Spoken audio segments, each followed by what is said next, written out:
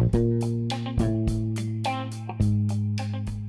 guys, I wanted to take a break from the typical flow of the podcast, kind of get away from interviewing because I haven't booked any more guests.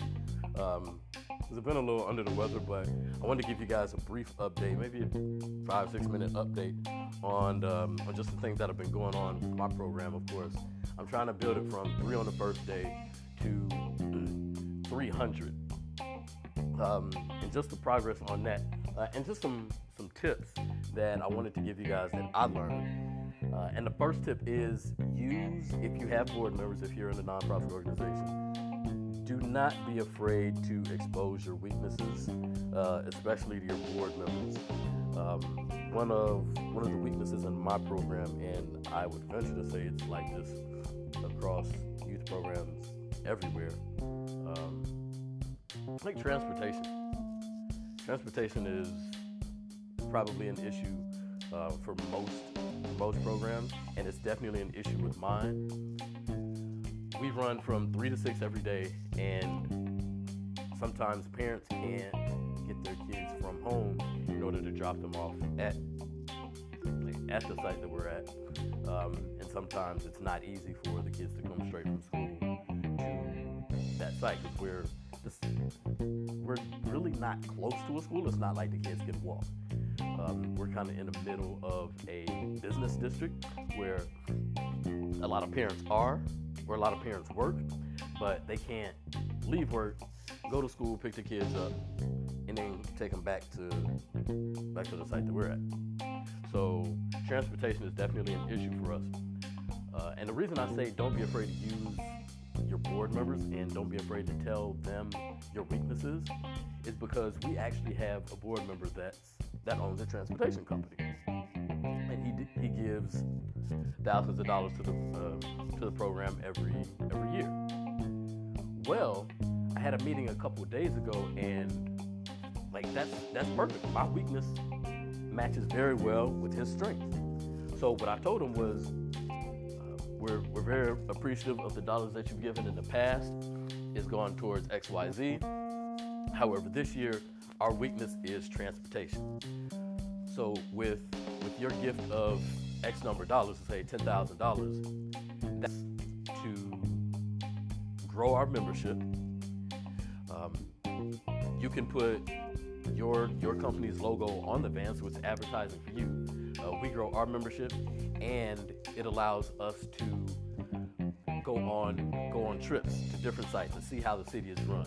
For example, a couple weeks ago, we went to a local TV station. We have plans in the future to go to City Hall and actually see, so the kids can actually see how the decisions are made in the city, decisions that affect them. So go to City Hall, go to a city council meeting. So with a van, with transportation, it allows, those are 3 really good assets that his gift could contribute to. And it allows the kids to safely learn about cars with something that they can call their own. I can easily say, all right, this is how you change a tire. This is how you change the oil. If your car is making this sound, it's probably this, and this is the piece that controls that. If it's making this loud screeching sound, it's probably the belt. That's the belt right there. So again, don't be afraid to use people. Don't be afraid to use the people around you. Another situation that happened, and this is kind of tip number 2, is kind of piggybacking on don't be afraid to use the things around you or the people around you, is that I have a very dedicated mom who has connections outside, not outside the city, but in other circles around the city. And she came to me and said, hey, we can get, if you want to increase the membership of your program, I know this school that would love to be a part of your program as long as they have transportation. Man, that has been a weakness of ours.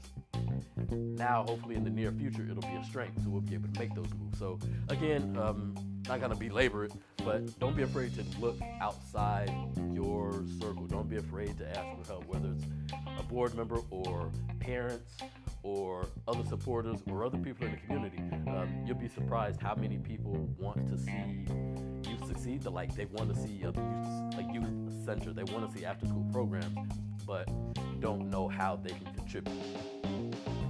But obviously, you being the leader of your youth program, you being heavily involved in the youth in your community, you do. So don't be afraid to reach out to them. Until next time, hopefully we'll have a guest. Hopefully I'll be a little bit better. I won't be under the weather. I'll be above it. Bam. Good. I'll see you guys next time. Don't forget to listen to some of my past episodes. There's some really good content, some really good stories. They're a little bit longer than this recording, of course, but it's very good, very useful information that you guys need to check out. Until next time, be safe.